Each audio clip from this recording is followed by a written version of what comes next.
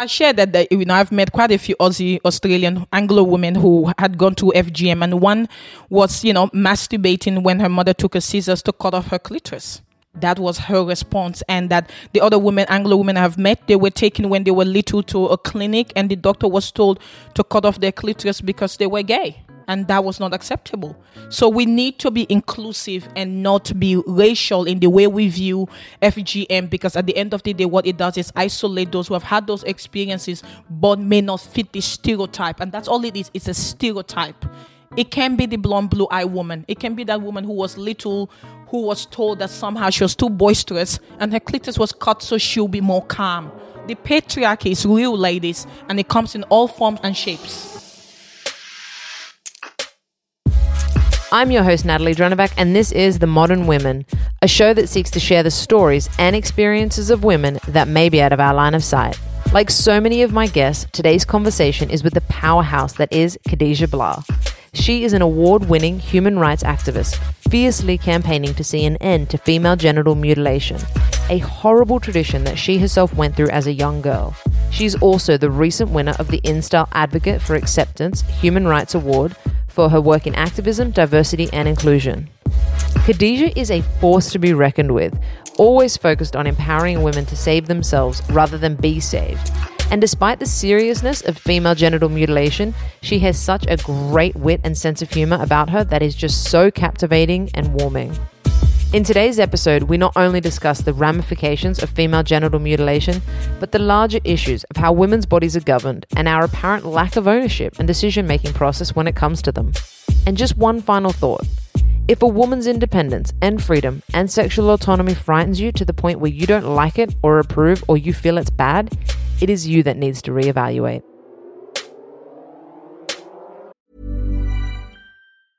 Hey, it's Paige DeSorbo from Giggly Squad. High quality fashion without the price tag. Say hello to Quince.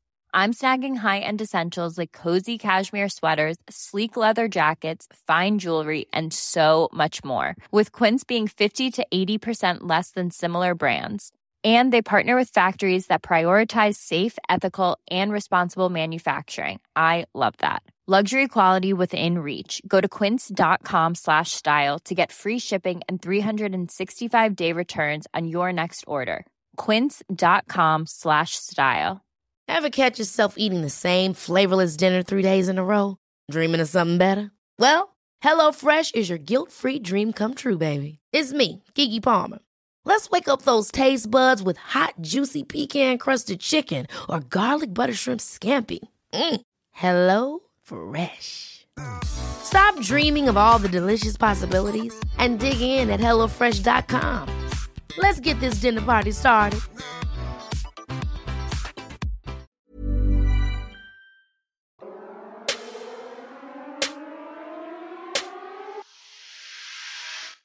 Khadija, thank you so much for joining me. No worries. Thank you for having me. Let's kick off with rapid fire. You're jumping on a plane tomorrow. You can go absolutely anywhere. Where would you go? Brazil. What's your favorite food? Sierra Leonean food, my cultural food. What's the one book that's had the greatest impact on you? Nelson Mandela's autobiography. What's your favorite childhood memory? Movie. I was a refugee. I didn't watch movies, really. Story time with all the aunties and uncles, because we had no electricity, would be the equivalent of a movie. I love that. And lastly, who is a female role model for you and why? My mom, in some ways. My mom, she's a strong, empowered, Black woman who takes no shit. And I love her resilience. She is so resilient. Yeah. I love that. Okay, so one of the main reasons, just to begin, that I call this show The Modern Women is because I'm always curious to understand for most women how you find being a modern woman of today. And so for you, when I ask that, what does it mean for you to be a thriving woman? Thriving woman. I'm a single mom, an African-Australian woman, a former refugee. Oh, the identities, they just have a way of coming out. For me, being a modern woman is all about owning my identity and not letting the world determine that identity. I am the one saying who I am and who the fuck I am going to be and how I'm going to express said identity to the world. That's what it means to me. I love it. Am I allowed to have swear words? You can okay, swear. good, because I do like a good swear word in there. So I first started following along with your work when you recently won the InStyle Advocate for Acceptance Award. Now, I'm a big believer that women in general don't yet have a big enough platform. But to also quote you, women who look like me and sound like me don't always get a platform to tell their stories. I am a proud Black African woman. It's on us to fight for each other. To say your fight may not look like mine, but we're in this together. And now you grew up in war-torn Sierra Leone. You've faced more hardships and extremes than I would say most of us will in our entire lives or can even imagine by the time you were 3. And so I'd love if we could begin there and for how we, I guess, came to be within each other's spaces with sharing your FGM story, which for those who don't understand is female genital mutilation. Yeah. My journey to Australia is quite interesting. When I was standing on that stage at the InStyle magazine, I did have this sense of my people are not usually in this room. In fact, when I got down, from the limousine, when I walked out of the limousine with my sister who lives in Sydney, and I invited her along, and we entered, and it's that you look around, we were the only brown girls in that room. That is my reality in a lot of ways. And then when I was standing on that stage holding that award, it was still that clear sense of, yes, I have arrived, I guess, in some ways, but what a privilege for someone who looked and sound like me and who has my cultural background to be in that room with those women and be speaking my truth, but not having it spoken for me. Because that's the reality. Women who look like me, everyone talks about us. They talk to us. They never talk with us. So coming all the way from Sierra Leone, being a refugee at the age of 3 by no choice of mine, because I think in Australia when we talk about refugees, we forget. It's not a choice. I didn't choose to be a refugee. It's something that happened to me. And by virtue of that, having to flee my home, leave everything I knew behind, to this day, I don't even have a birth certificate. Everyone has to take my word that I'm 31. Black doesn't crack, but it's fine. I am 31. My mom says I am. We just believe her. But having to leave everything I knew behind, culture, family, and then relocate to Gambia and be living in limbo for years, not knowing if we'll be resettled somewhere in the world and not knowing if I would see my 15th birthday, if I would live long enough to achieve all these goals and aspirations I now have and to be somebody who's at 31 standing on that stage. Can I jump in for a second? Yes.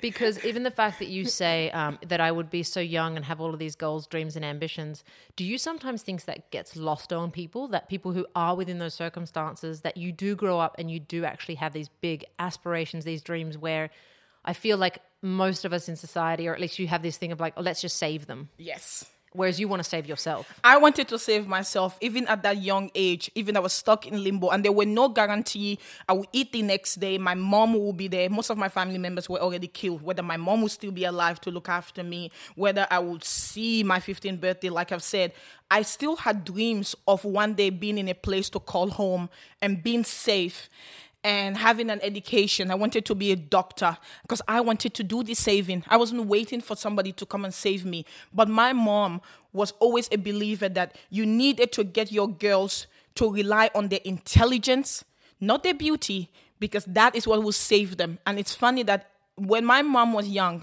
she got an education because my grandfather, who was a chief, at a time when you didn't send daughters to school, you sent your boys to school, sent all his daughters to school, because he said to his daughters, your education, your brain is what will save you. When war broke out and my family had to flee and we ended up in a refugee camp, my mom, because she had an education, meant we could go to school.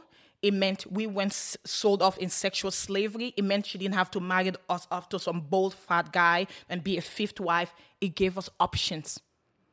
We weren't waiting for anyone to save us. My mom wasn't waiting for a man to save her and her daughters. She wanted us to always save ourselves. And by virtue of my grandfather being a feminist at the time when the word wasn't even thrown around, he gave us a legacy that came off the bat of not waiting for somebody to save us, and by God, we were going to determine our identity. Yes, that is always missing the conversations around people like us. People just assume we're waiting for somebody to rescue us. We weren't. I still had dreams and hope. And while in some ways, before I came to Australia, those hopes and dreams would get squashed a little bit through my mom's decision to have female genital mutilation carried out on me. And I can understand where my mom is coming from, in that being a woman in that cultural context, she felt that by performing that act that had been performed on her too, with no consent on her part, her own mother forced her to undergo female genital mutilation, believing that it was a form of empowerment, believing that in that context, if she didn't do it, she wouldn't be a good mom. And living in a patriarchal society, she had to step in line. My mom would then go on to make the exact same decisions for her daughters. And as a 9-year-old girl being held down and having your mom hold you down while she pays somebody to mutilate you in the name of culture, in the name of you will now be a clean woman, in the name of you are now going to be empowered because you will be in control of said sexuality. At 9, who has a bloody sexuality? I'm sorry, like I wasn't even thinking about myself that way. But in the name of the patriarchy that has told her that as a woman, we needed to be controlled. Our sexuality was a threat, and that we needed clean and pure women. So there was at 9, going through one of the most brutal forms of gender-based violence and having no understanding why at 9, a young girl with my whole life ahead of me, not sure of that life, but still hoping that one day I will be safe and secure. Why would I be considered a threat? Because I was a girl. Because that was it. I was considered a threat. And that threat needed to be contained. And years later, we will arrive in Adelaide on the 9th of June, on Sunday, my 18-year anniversary in Australia, to a different world. A world where now I was a 13-year-old teenager stuck between 2 different cultures. African at home, trying to be Aussie out and about, fitting nowhere, trying to work out who I am, and tell the world who the fuck I want them to think I am. Wow. It's so, because I want to use, I mean, when I actually first heard you speak about FGM and what happened to you, and you obviously describe it, and I have a visceral reaction in my body. And I feel like you've saved everyone from not actually describing exactly what happened. It's not always necessary, I find. No, definitely not. But I would, because I want to use it as a jumping off point for the governing of our bodies later throughout this conversation, I would love if you could share a little bit around if there are different types or why in which there is this belief that women are then pure if you have that happen to you. Because I'm actually, I find it so difficult to piece the string together between, hi, have FGM, now you're clean and pure, as opposed to before then you weren't. Yes, I can definitely explain that. So female genital mutilation, for those who might not be familiar, is any altering or cutting of the female genitalia, according to the WHO. And there are 3 types of FGM. Type 1 is when the hood is cut or nicked. Type 2 is when the clitoris, partial parts of the clitoris and maybe one set of the outer lips are cut off. Type 3 is when maybe everything down there, the female genital, is cut off and you're sewn up so you have only a little hole to barely pee and have your period. Or nothing is cut at all and you're just sewn. So on your wedding night, your husband will have the honor of opening you up to prove that you are pure and a virgin. So why is FGM performed? Hearing that those 3 types and how brutal they are, absolutely unnecessary. Why is it done? It's done because of the belief that the clitoris is dirty. So that's why you become clean once it's cut off. It's dirty, it's smelly, and it controls you. But I really think what the argument behind that is that the clitoris is a direct competition to the bloody penis. And we can't live in a world where anything challenges the penis, because we do live in a penis-centric world. Yes. So that's really why FGM is done. It's this: we can't have anything contradicting or challenging the penis and the power of the penis. And the clitoris, being that it's this organ that was purely put there for the pleasure of women. Well, that rubs people the wrong way. I should say rubs the patriarchy the wrong way. The second reason why FGM is performed is this belief that, women can't control themselves, that the clitoris will take over and they will be out of control. They will just have sex with anything that moves and squeals, and we just need to help them have more control. What does that sound like? Yeah. Given that we live in a world where we say women need to cover up because men are so not in control of their bodies. And, I read an article recently where a mom made a whole plea why girls should not wear tights because God forbid her son saw a woman in tights. It would just be too much. It's a contradiction. Apparently, we are not in control, but we live in a world that's constantly telling us we are so sexual and such Jezebels. They just went tight would send a man into rape. Yeah. Well, isn't it so funny that women's bodies have to be desexualized instead of men's minds? Exactly. But on that note, because this is not a topic which is spoken about in general society, and I know when we first started talking, you said, everyone thinks this is an African issue. Yes. And I don't know, but have you seen The Handmaid's Tale? I just binge watched it all over again so I could catch up to the new season. Yeah, so there's a scene where a girl has FGM happen to her. Yes. And it is showed in a way of punishment for a woman's bad behavior. Yes. And the quote that is given by the villainous character who is doing it says, "You can still have children, of course, but things will be so much easier for you now. You cannot want what you cannot have." And so that obviously rings so true for you in what you've seen happen to other people. I would never forget when that episode came out and it became very clear to all of us. Because it wasn't clear. I have to remember, when I watched that episode, it wasn't clear what had taken place, to be honest with you. It wasn't actually clear.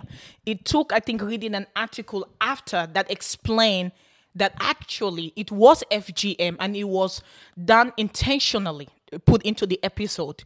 And of course, I had a ball with this in terms of my social media and really going, wonderful. Something I can use to attract a Western audience who have this belief and ideology. FGM is not part of their history or culture. Well, I said to you, I go, when I first heard of it and we started talking about it, I go, I did have it in my mind that it was with certain cultures and in certain places and in certain countries. That's not true, but it also tells you the way Western feminism and the Western Anglo world does have a way of ordering other women's experiences and saying, we are more superior, we're better, we don't do that, you are different, you need saving, you are a victim, not us, we have rescued ourselves and now we're empowered, but we have to come down to your level and help you.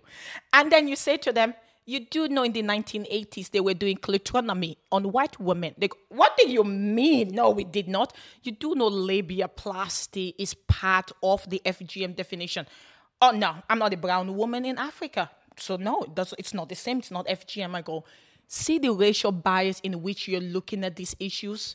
This is about patriarchy. And across the world, no matter whether a woman is a woman with a hijab in the Middle East or a woman in Africa in a village or an Australian woman trying to walk down the road and being told and being whistled at by construction guys, the battle's actually the same. The way it manifests is what is different. But it does us no good when we're so busy believing that we are far more superior and more worldly than others. And in that, we actually reject their humanity. So when I say to women, labiaplasty and all these body constructions that we do to change ourselves, why don't we take time to question why we do that? And what is the goal and the agenda, but what is society telling us about the bodies of women and how then we internalize that? So in Australia, research now proves that there is such a huge booming industry of labiaplasty for girls under the age of 18. Why would that be? Why would girls under the age of 18 whose bodies are still developing feel pressured or the need to alter their vaginas so they could have what we now call perfect vaginas? Do you think it's because it's porn industry? That does have a huge part to play in it. Yeah. Watching porn, we see bodies that are manufactured. Everything is tucked in and looks, I guess, neat, if you want to say. Biologically, in a lot of ways, women's body come in all shapes and sizes, and we have dripping labias and dripping menorahs happening everywhere, colors, shape, textures, and that's actually normal. But you ask the average Australian woman, what is a normal vulva? They won't actually be able to tell you. Yeah, well, I mean, not to say because of my experience being a lesbian, but you very much see there are a lot of different vaginas. Yes. And it wasn't until I didn't know that this wasn't a common knowledge factor until I had a friend who was, exploring her first female experience. And it wasn't until she saw her girlfriend's vagina that she was like, oh, it doesn't look like mine. And I was like, why would you have expected it to ever have looked like yours? Yep. But I guess that the porn, because I don't think there's a problem. For those who watch porn, porn's not the problem in this circumstance or conversation. It's more about how it's portrayed, women with these large breasts, perfect vaginas, and then we wonder why we feel these huge expectations. Yes. And for young people especially, there's just so much pressure to have the perfect body, you know, to look a certain way, to be normal, to be sexy, to be the girl who gets the most likes online. But what was interesting is that last year there was an article I read online, and it was this Anglo woman she took her 13-year-old daughter to get labiaplasty because she thought one of her daughter's lips was just hanging a bit too low.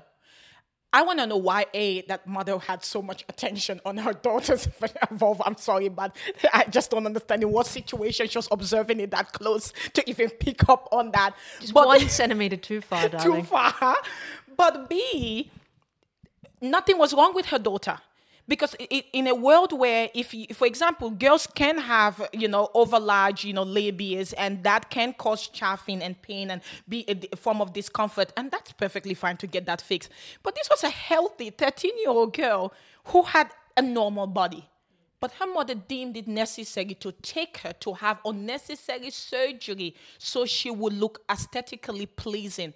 How is that any different from the woman in the village in Africa who believes that her daughter, what is between her legs, needs to be neatly done so she'll be marriageable one day? Well, so I was telling you how I've recently been reading Melinda Gates' new book. Yeah. And I came across this quote.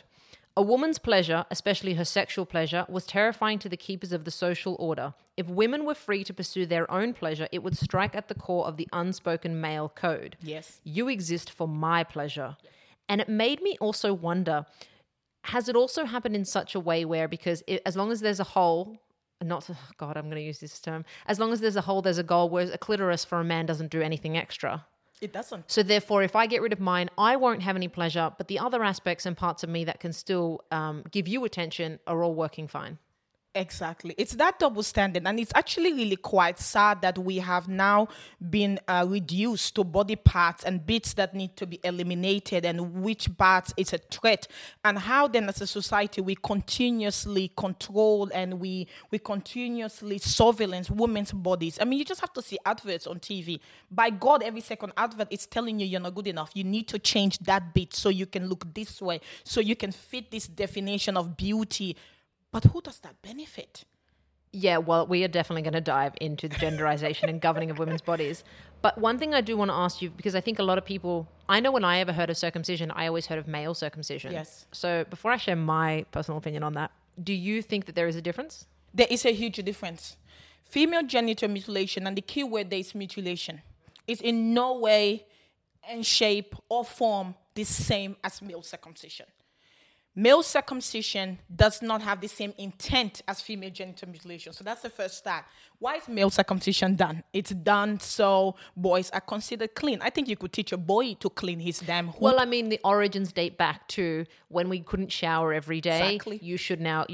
That's why circumcision was created. Whereas now we do shower every day, Yes. most of the time, I would say. We do. And it's only really done for religious and cultural decision making. Exactly. What I get from a lot of women or men is, I want my son to look like me. I want his penis to look like my penis. What huge goals in life to just want your son's penis to look like yours, as if you're going to be glued to him for the rest of his life. So that's really such an important bonding experience. Yeah. It's ridiculous. But female genital mutilation is done to control the sexuality of women.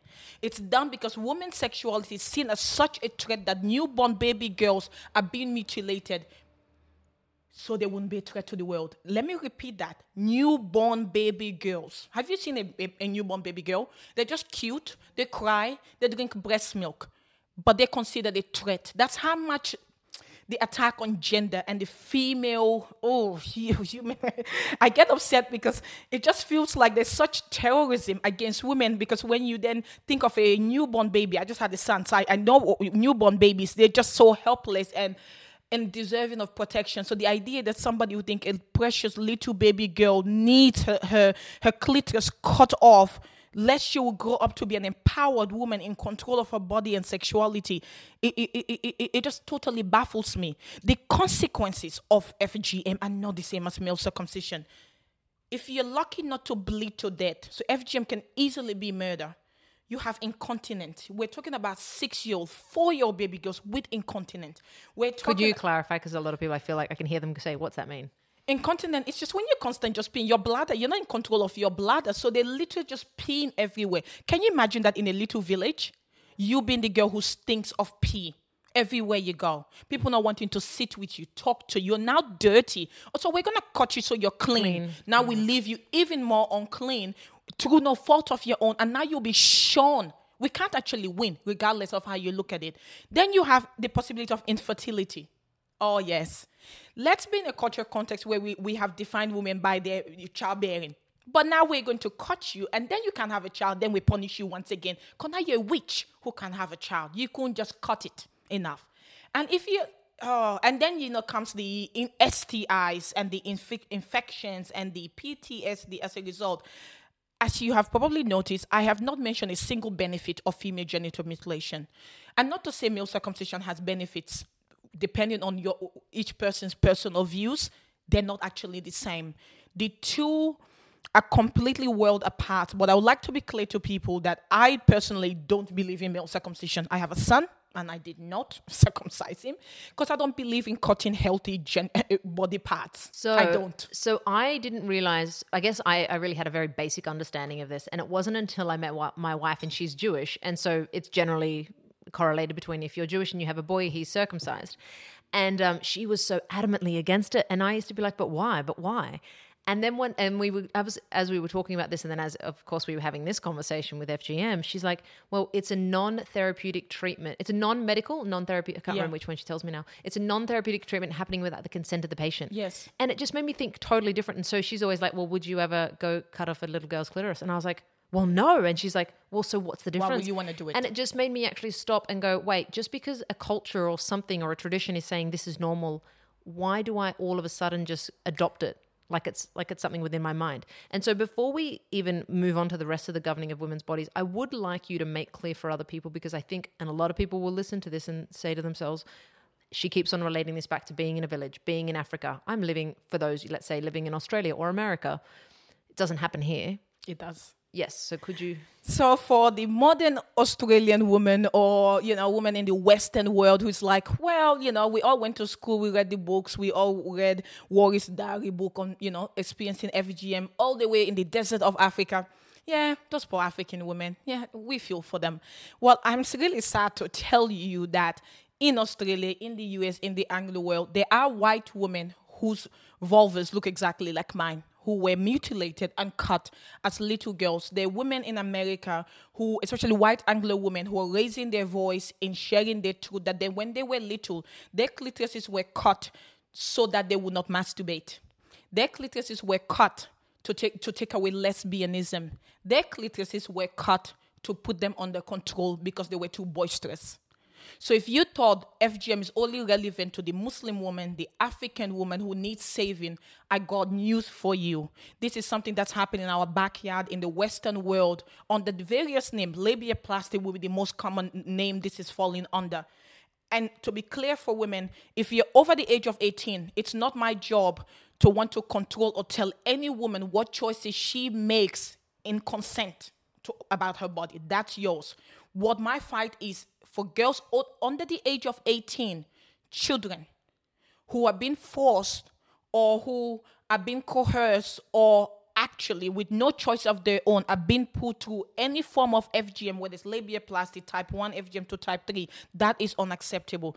As a feminist though, I believe and respect every woman's right as an adult to choose what she wants to do with her body. That to me it's not my fight. But I think even in that conversation, we can question coercion. We can question when a partner says to you, oh, your boobs are just a bit too droopy. Maybe you need breast implant. Oh, you're just a bit chubby. Maybe you need to lose weight. Or, I don't know, your vagina just looks different from my ex's. I think maybe you... Well, especially also after pregnancy. Especially after pregnancy. I don't know if you've heard of the husband stitch. Oh my God. So I have a friend who had that happen to her.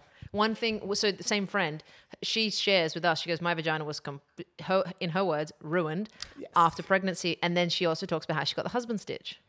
So the husband stitch can be done through a woman choosing it or a doctor forcing it on you without your consent and not knowing. Because the patriarchy is real. You just had that baby. They just destroyed your vagina. It is ruined. It is not, it is like a sad situation out there. And while you're lying there still with your hormones all over the place going, what just fucking happening? A man is making a decision that you need to be stitched up a bit tighter so your husband would not, I guess, have to go without. So he would just have the same feeling and sensation. So he will not be lacking. Do we see the misogyny in that at all? That in that moment of you pulling out this sizable head of ball out of your very small hole, a doctor is thinking of a man and the man's need and wants and what will make him happy. That is one form of the husband stitch. The other form is women requesting it. And once again, to say women can make decisions for themselves, but we can question how much of the misogyny we have internalized that makes us think we do need to have a husband stitch so our husbands will be happy, perhaps. If you're doing it for you, good on you, sister. You go on and tighten that shit up so you can bounce back and you can get your groove on and you can do whatever you want to do. I'm all for that, sister. Amen. But we should question, are you doing it so your husband is happy? Are you doing it in this sense of I need to bounce back to the woman I was before, because society says when you have a baby, you need to erase the whole experience so that you can revert back to as if you never had said child. Why? I think those are things we can actually still constructively question while still respecting women's autonomy and rights to their body, but also acknowledging we do get a lot of pressure. And we can internalize said pressures and make decisions based on wanting to fulfill society's standards. Yeah, completely. And I think it's that idea that you hear it enough, and so you think you've made that decision, and then you realize actually it's just been everyone else's expectations on me around this decision. So let's talk about the governing of women's bodies in general and the pervasiveness across different histories, cultures, and societies. Because my overarching question is why? How is it that it is this issue that transcends borders, time, and religion? And when I say this issue, I mean very broadly the idea of what women wear and what they do with their bodies and how that is governed or regulated by a male-dominated society of rules and expectations. Mm-hmm. Look, I am just sad that we live in a world where you wear your short skirt and you stand in the mirror and you look really bloody good. Your ass looks good in it. Your waist is looking snatched. You're feeling yourself. You're like, yes, damn, I look good. And then you go, oh, shit, what are people going to think? When I walk down the road, how is this? What treatment will I get because of what I'm wearing? If I was in an office, would this mean people will think I'm asking for it? Will people assume this means I'm a bimbo? And God forbid, I'm going about my day, minding my business, and somebody decides to assault me. Will this then be what I'm wearing? Will that be the cause of my rape rather than the action of said person choosing to behave that way? Our dressing is political. Our dressing and what we wear has become politicalized. It has become a form of control. And, my favorite meme online at the moment is the one where, you have the woman in the burqa, you have the woman in the short skirt, you have the nun, and all of these different images of dressing. And they all say, I was raped. But hold on, I thought it's when you were the short skirt. But the woman in the burqa got raped too. Oh, well, that is now confusing. I thought it was our fault. I thought it was what we were wearing that attracted rape. As if rape is only legitimate if you're wearing a tracksuit. Exactly. But what if you're in your home and somebody breaks in and rapes you, or your husband rapes you?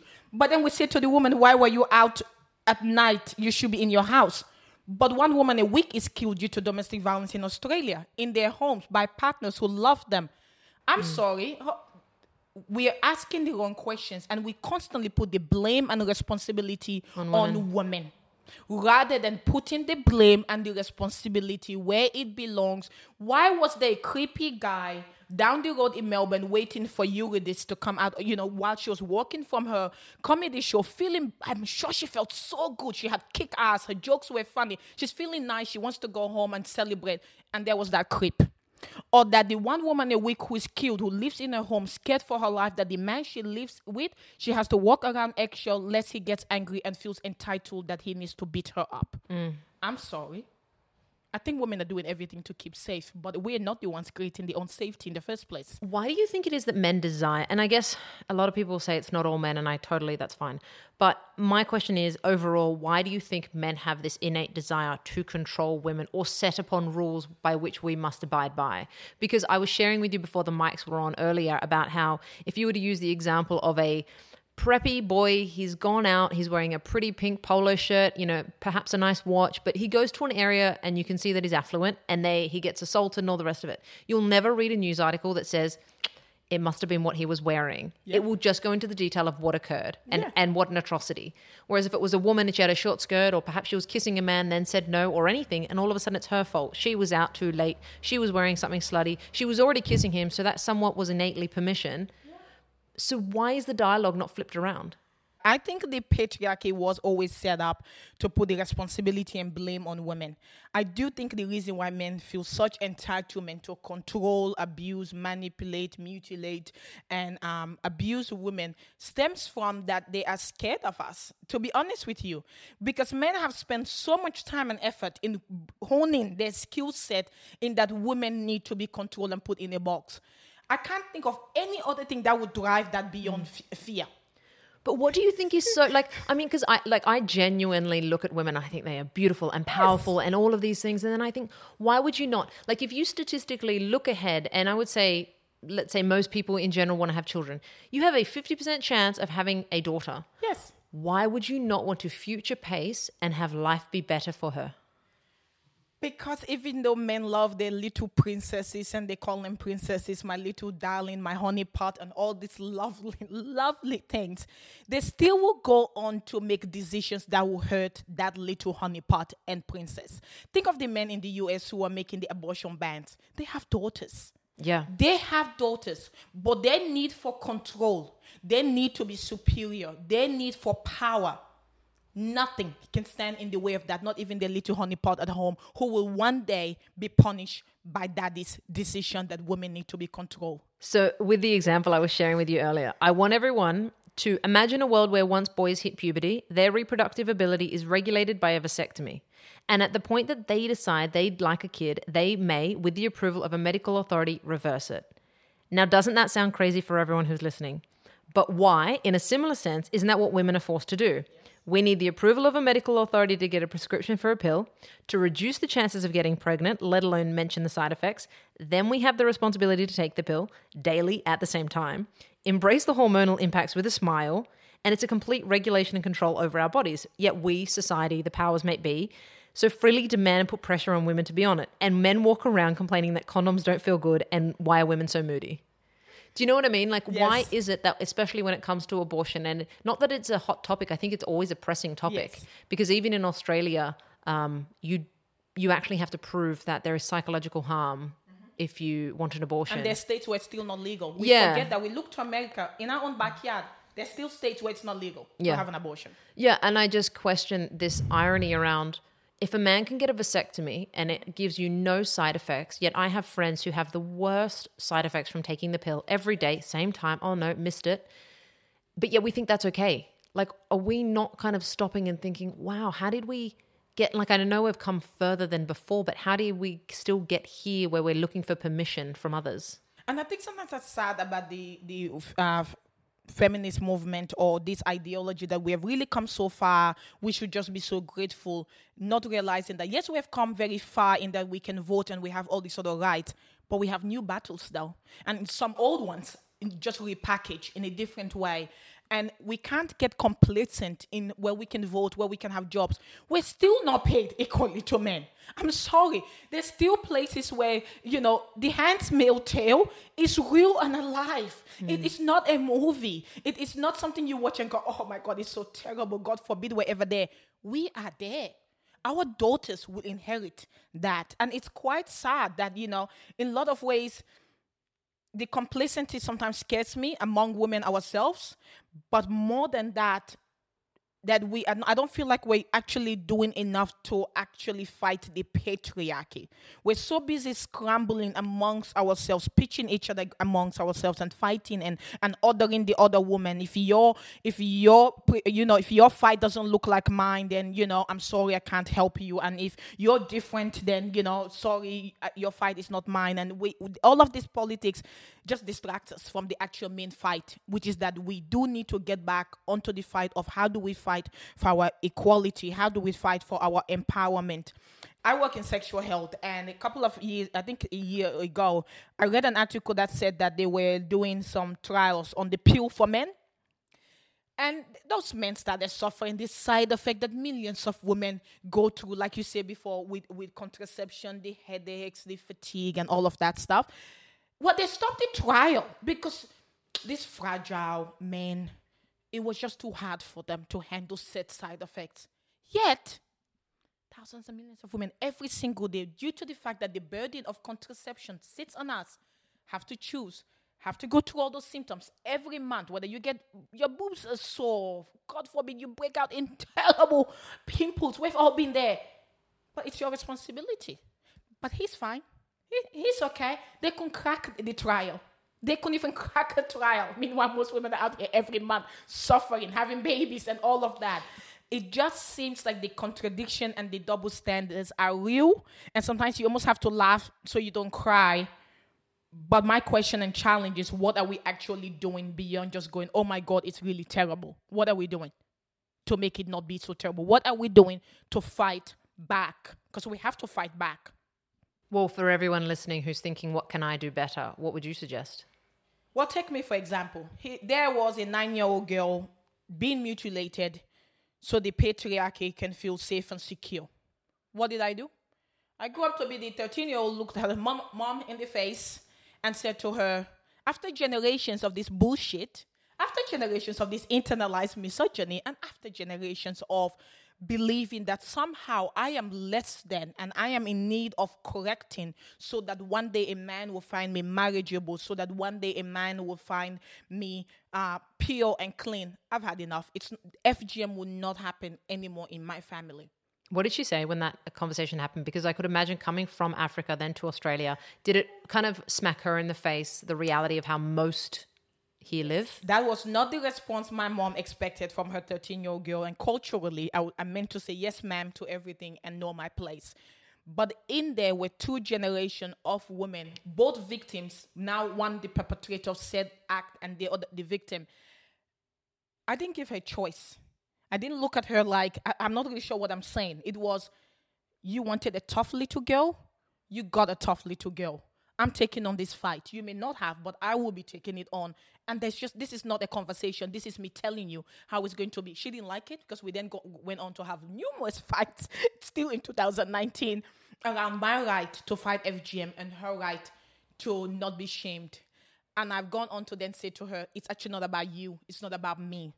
It's about the fact that every 10 seconds, there's a little girl in the world who is mutilated. I'm sorry. I cannot sit back and try to be comfortable or make you comfortable. I have to be the change I want to see.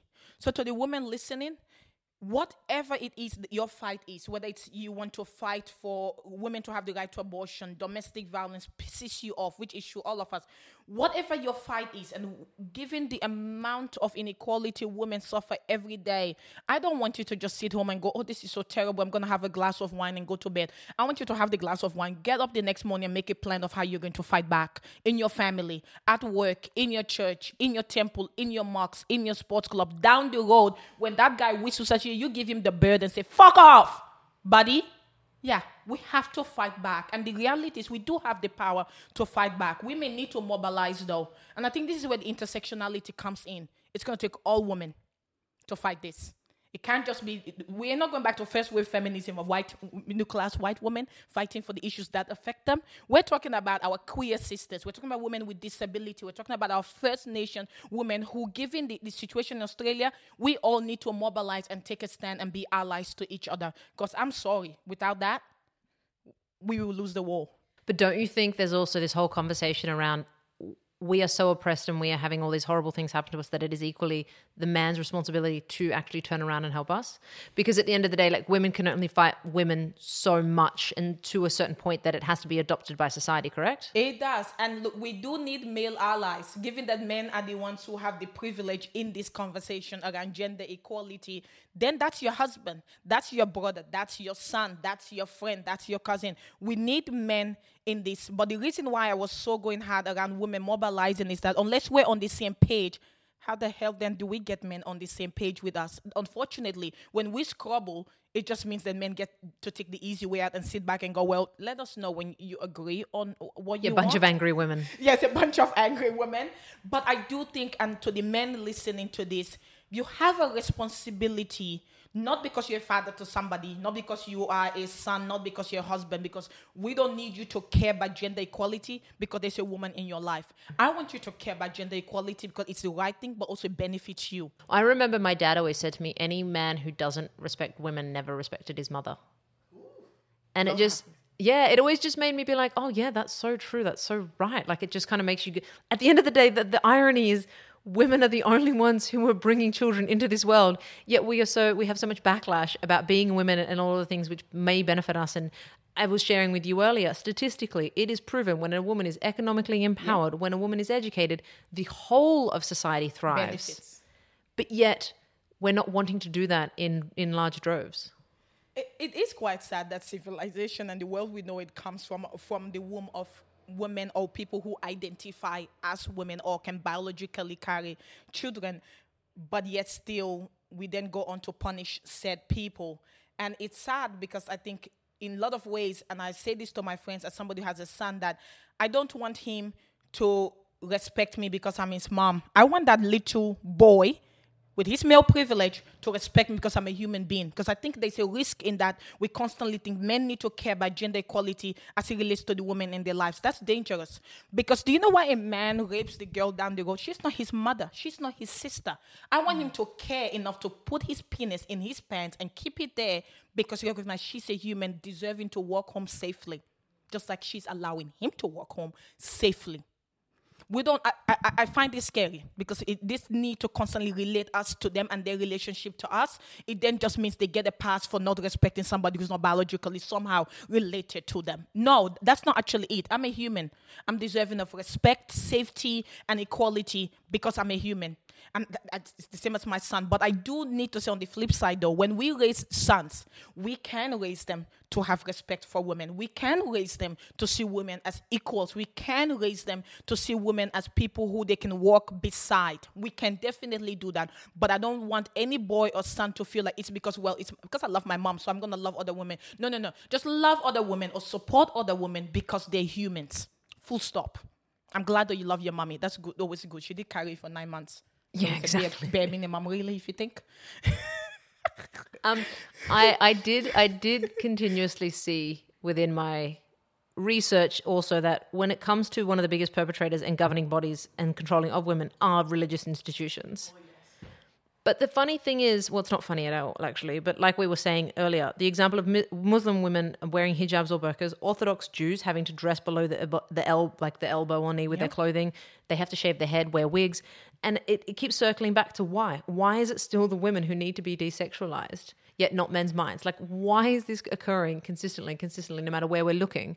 And yet I feel within most of their doctrines, would that be correct word? Yeah, it's doctrines. Yeah, doctrines, yeah, it would say respect and all the rest of it, but it's like written thousands of years ago. Treat women like shit. Oh, it goes back to the beginning of time. As somebody was born a Muslim, then converted to Christianity years ago. I read the Quran and I would say to people, it actually gives women a lot of rights. It actually gives them lots of rights. But guess who were the first readers of the Quran? Men. So they went on to give their interpretation of the Quran and the one that benefited the most. It's the same as the Bible. When I read the Bible, I see Jesus as a guy who actually was pro-woman and a feminist who was very, he was all about how do we lift women up, elevate them, give them choices. And in a way, but yet still when you go to churches, you see women reduced to subdued positions and told they're only good for childbearing and to be submissive wives and to know their place. And I go, well, that's such a far cry from what I feel I'm reading and I'm understanding of this text. But it almost seems like we were at an advantage from the get-go of who picked up that book first, got to it first, standardized what the message was, and now we're trying to backflip and go, no, I read it, that's not what it is. I spend a lot of time talking to religious people. I go, sorry, you can't tell me your version of it. I read it. I can read, and this is what I read.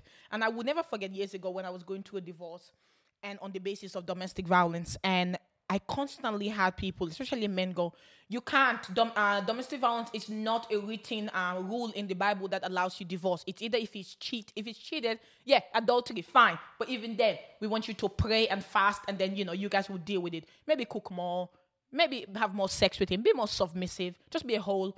Give him what happy. he needs. Of course, give him what he needs. Serve him. Servitude. Know your place. I was like, you do know I can read, right? Okay, let's go back to said Bible, shall we? Let's go. So in any of these pages, do you see where it says it's okay to abuse somebody? Do you see that you can reconcile Jesus with somebody who stands for any form of abuse?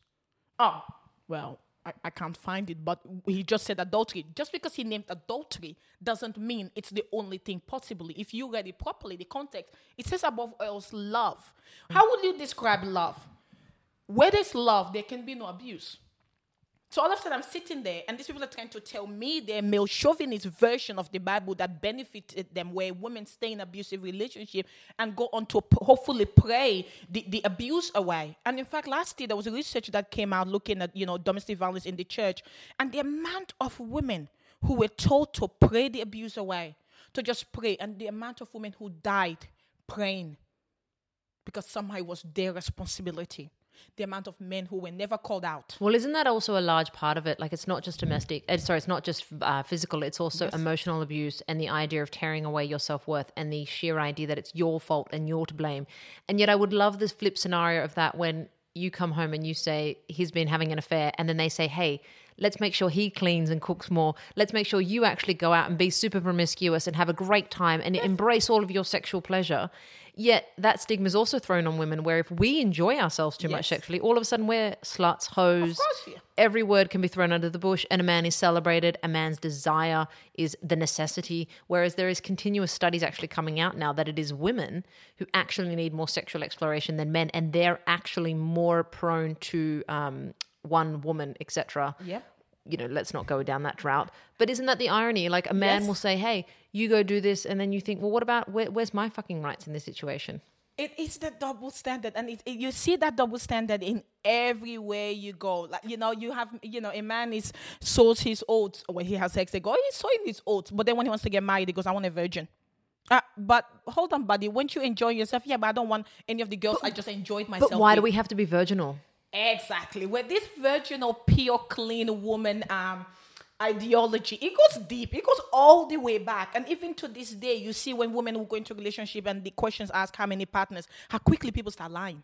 I was lying about the numbers. I was telling a friend today about how I was having this conversation. I go, when I say to you, governing of your body, what do you think? She goes, well, certainly something that comes up for me is if someone asks me about my sexual partners, I always reduce the number. Yeah. Men don't. Yeah, well, men sometimes add a few extra, They add and double it to say, I'm a start, see? But a woman will feel the need, and society does pressure to reduce it because, like, well, how many? And every woman knows when that question is asked to her, it's a setup.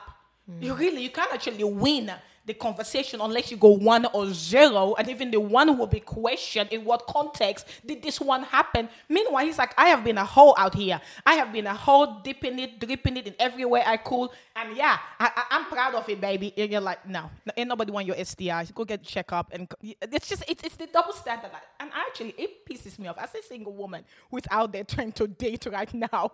Oh God, the struggle is real. I'm just like, no. Nobody. I want to know who your ex was. Why did she leave your sorry ass? Can I have a referee? Can I call her up and have a chat with her by you? Isn't there that meme going around where it says if he says she was crazy, you're like, run, he was crazy. Yeah, no, that's it. Every time a man says, "Oh, my ex was crazy," I have an alarm bell that goes, "Oh, that poor woman, what she must have gone through, what you must have done to make her crazy." Because that is, isn't it? Even if she was crazy, what did you do to drive her crazy? Because we throw the word crazy around.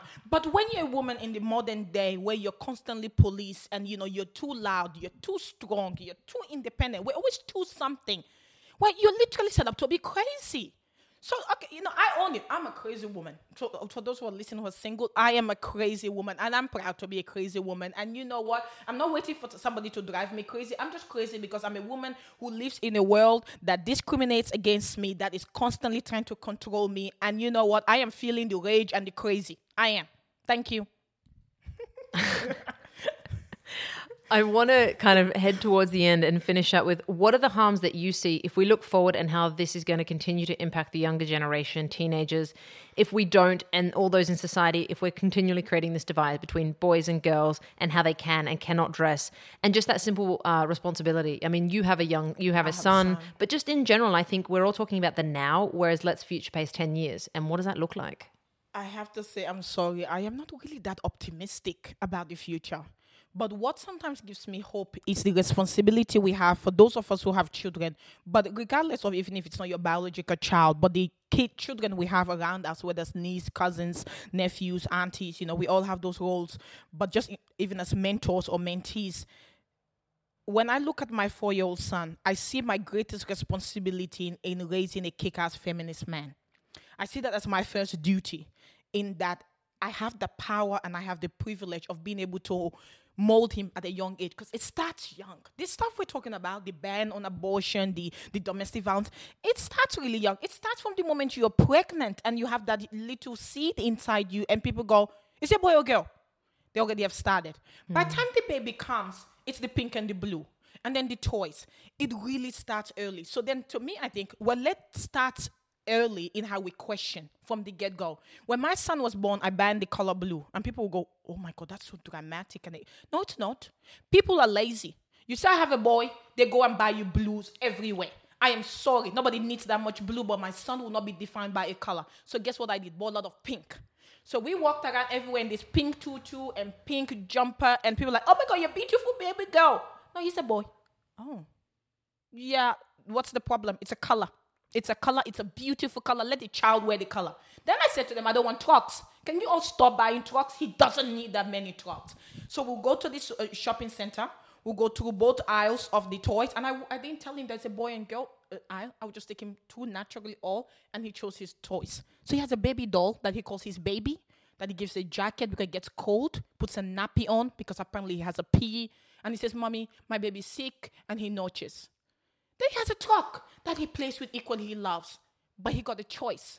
I did not define him based on what's between his leg. Yeah, I kind of love that because I've heard so often when people have kids and that if their son was doing things like that, they'd be like, oh, he's going to be gay. See, I'm the opposite. I'm just like, you are going to be a nurturing man. We need more nurturing men in the world. We need compassionate men. We need caring men. It's not about being gay. No, people are not gay because of the toy. They play with people. Yeah, they're not, guys. I'm just telling you, it's got nothing to do with the toys. That is not it. But that itself tells us how we see masculinity, that we have now assigned it to. It's gay if you do this, and then you're a man over here if you're rough and you're tumbling. But as parents, we are in the best, I think, and anybody who has access to children, in the best position from that young age to start questioning these gender norms and rules that do go on to become very toxic. So having a son who has a baby doll, what I sit and observe is a nurturing child who has then gone to childcare, and by virtue of sometimes choosing his doll over his truck, other boys are given the permission to go, actually, maybe I didn't want the truck. I wanted the doll. It was cuter. And that's perfectly fine. But little girls go, I don't want the doll. I want the truck. That's fine, baby girl. You do you, boo-boo. Yeah. And I think there's so much power in that. And then when they go on to be in the playground and, your daughter comes home and goes, oh, that boy pushed me. You don't say he likes you. You go, hell to the no. He doesn't get to touch you. Isn't that that actually throws me back to being really young. And it's like if he's treating you really horrible, he has a crush on you. And it's like treat him mean, keep him keen. Horrible. That is really sad. But it reminds me of this one time. I think my son may have been 2. We were at the airport and he saw this little girl, and he rushed and hugged her. And I pulled him back. I said sorry to her. He said sorry. Say, I'm sorry for hugging you without your consent. People are watching me like I'm a nutcase. No, I'm not. You start early. We went back, and I sat down him and said, Sammy, we don't go touching people without their consent. You know, when I say I want to hug Sammy, you go, no. Go, yeah. And you say, no. And I leave you alone. He goes, yeah, I'm respecting you. When you also say you want a hug from mommy, I usually say yes, of course. Well, who says no to their child for a hug? I give you a hug. But remember when you were breastfeeding, and once you stop breastfeeding, I said, my boobs belong to me, no more access for you? Yeah, they belong to me, my property. I just want you to understand, we don't go hugging, touching people, we ask. So now I have a 4-year-old who says, can I hug you, to little girls before he hugs them? When they say no, he goes, oh, well, and moves along just fine. Right, he's not rejected. He's not going to build problems up within his psychology. It's equality. If he wants the same respect, he has to give it. The same way he wants me and everyone else to respect his right to not be hugged, to not have to high-five a stranger. People come to my house and like, he doesn't need to high-five you. He doesn't need to hug you. Sam, you want to hug that? Okay, goodbye. That's the end of that conversation. Because he's right. But we don't even think about that. The amount of friends who say to me, are you sure you're not just overreacting? I'm like, am I though? Because where does it start? He's 4 now. He'll be 5. These are slow conversations that are age appropriate, but slowly he's getting the understanding and the concept. And I'm hoping by God he'll be a 15-year-old boy who is at the party who goes, can I hold your hand? And she goes, sure. He holds her hand. Oh, no, don't hold my hand. Okay, that's fine. No worries. We can still stand here. That he understands he's not entitled to nothing. Well, I think what I'm really liking from, or at least what I'm hearing in your story, is that it's not just about if he can or cannot hold or touch. It's that he doesn't build into his psychology all of these problems around rejection and that he's not enough and all of these other things. He kind of, from what you're saying, he just kind of... feel entitled to it. Yeah, he doesn't feel entitled, so therefore he's not rejected, so therefore all of these other problems aren't building layers in. Well, you know, it started with the boobs. And everyone I have to say around me thought it was stranger that was standing there saying to my son, you have stopped breastfeeding. My breasts are you no longer have access to them. People go, what is so, you're weird. Because most people stop breastfeeding but still hug their children to their breasts and still give them access to it, have them sucking it, even there's no milk. I went, but no, this is a great teaching moment though. He doesn't need it for nourishment anymore. But what I really was trying to show him is boundaries. That I'm his mom. But my body actually doesn't belong to him. But we teach kids from a young age. And you see it even at parties. Sons grabbing asses. People just laugh. And I'm going, we're laughing now. But what a great teaching moment to put those boundaries in place now about no. Not appropriate. I'm your mom. I love you. But my boobs are not yours. Step off, boys. Yeah. Well, you cannot fix what you ignore. You cannot. And I think for too often we think we have to have these hard conversations later when they're teenagers, when they're a bit older, not recognizing and, at an early age, we can start instilling these messages with kids. And, for the parents out there, if this is something you want to do, the Our Watch website has a page called Because Why that really deconstructs gender inequality and helps you as a parent from birth, how you could start having equality in your home, from the way you react to your partners to, the way you treat your children and toys and dolls and childcare. All these little things we could be doing to create the future we want. We can change this, but it has to start really early. And you have to put some effort into it. And yes, you'll be the weirdo telling your baby boy to get his hands off your boobs. They don't belong to him. But he got the message. But I completely agree. Like, I don't want to limit our future by our past. No. I think there's hope. There is definitely hope. And I think let's just do whatever part we can play. And every bit will count. Before I ask you my final question, where can everyone find you? They can find me on Instagram under my name, Khadija Gbla. I'll link that up. Yes, please. And they can also find me on Facebook under the Intersectional FGM campaign if they want to follow FGM news and stories and follow my work in that space. Because unfortunately for people, I have to tell you, 200,000 women and girls have been cut in Australia. 11 girls are at risk every day of being cut. So my work is just beginning, and I welcome any form of support in really being part of that solution to ensure that our girls grow up to be badasses who not only break the ceiling, I want them to freaking get through the ceiling and get to the other side and kick ass there as well. Your work is amazing, and I have loved following along and also just educating myself. It's just opening your eyes up to things that you had no idea about. I find being willing to say, I had no fucking clue, and then saying, what can I do? Yeah. And I think it's perfectly okay to not know enough and just be open to knowing more. Okay, so you're standing in front of a room. You're standing in front of a room of 10,000 women and you're able to offer one piece of advice. What would you say? Oh, Lord have mercy. What a question. What will I say? Never compromise. Everything is tied to values. We compromise so much of who we are. We dull our shine. We reduce ourselves. We try to fit molds. Don't compromise. I didn't compromise with my mom. I didn't compromise with my ex. I don't even compromise with the little boy I live with in my house. Don't compromise. Because it starts there. The moment you start compromising, where does it end? Don't compromise. Couldn't have thought of a better way to end that. Thank you so much, Khadija.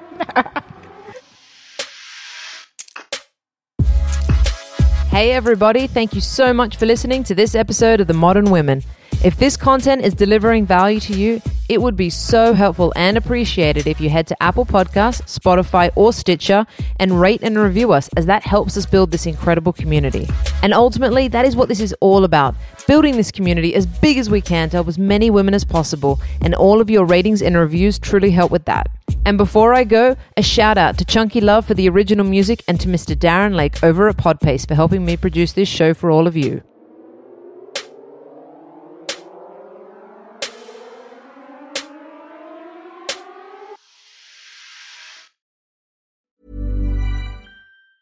Ever catch yourself eating the same flavorless dinner 3 days in a row?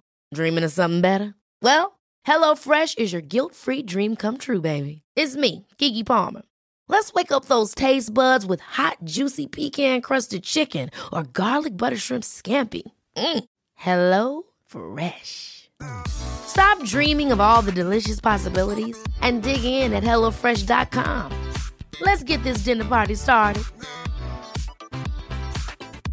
Even when we're on a budget, we still deserve nice things. Quince is a place to scoop up stunning high-end goods for 50 to 80% less than similar brands. They have buttery soft cashmere sweaters starting at $50, luxurious Italian leather bags, and so much more. Plus, Quince only works with factories that use safe, ethical, and responsible manufacturing. Get the high-end goods you'll love without the high price tag with Quince. Go to quince.com/style for free shipping and 365-day returns.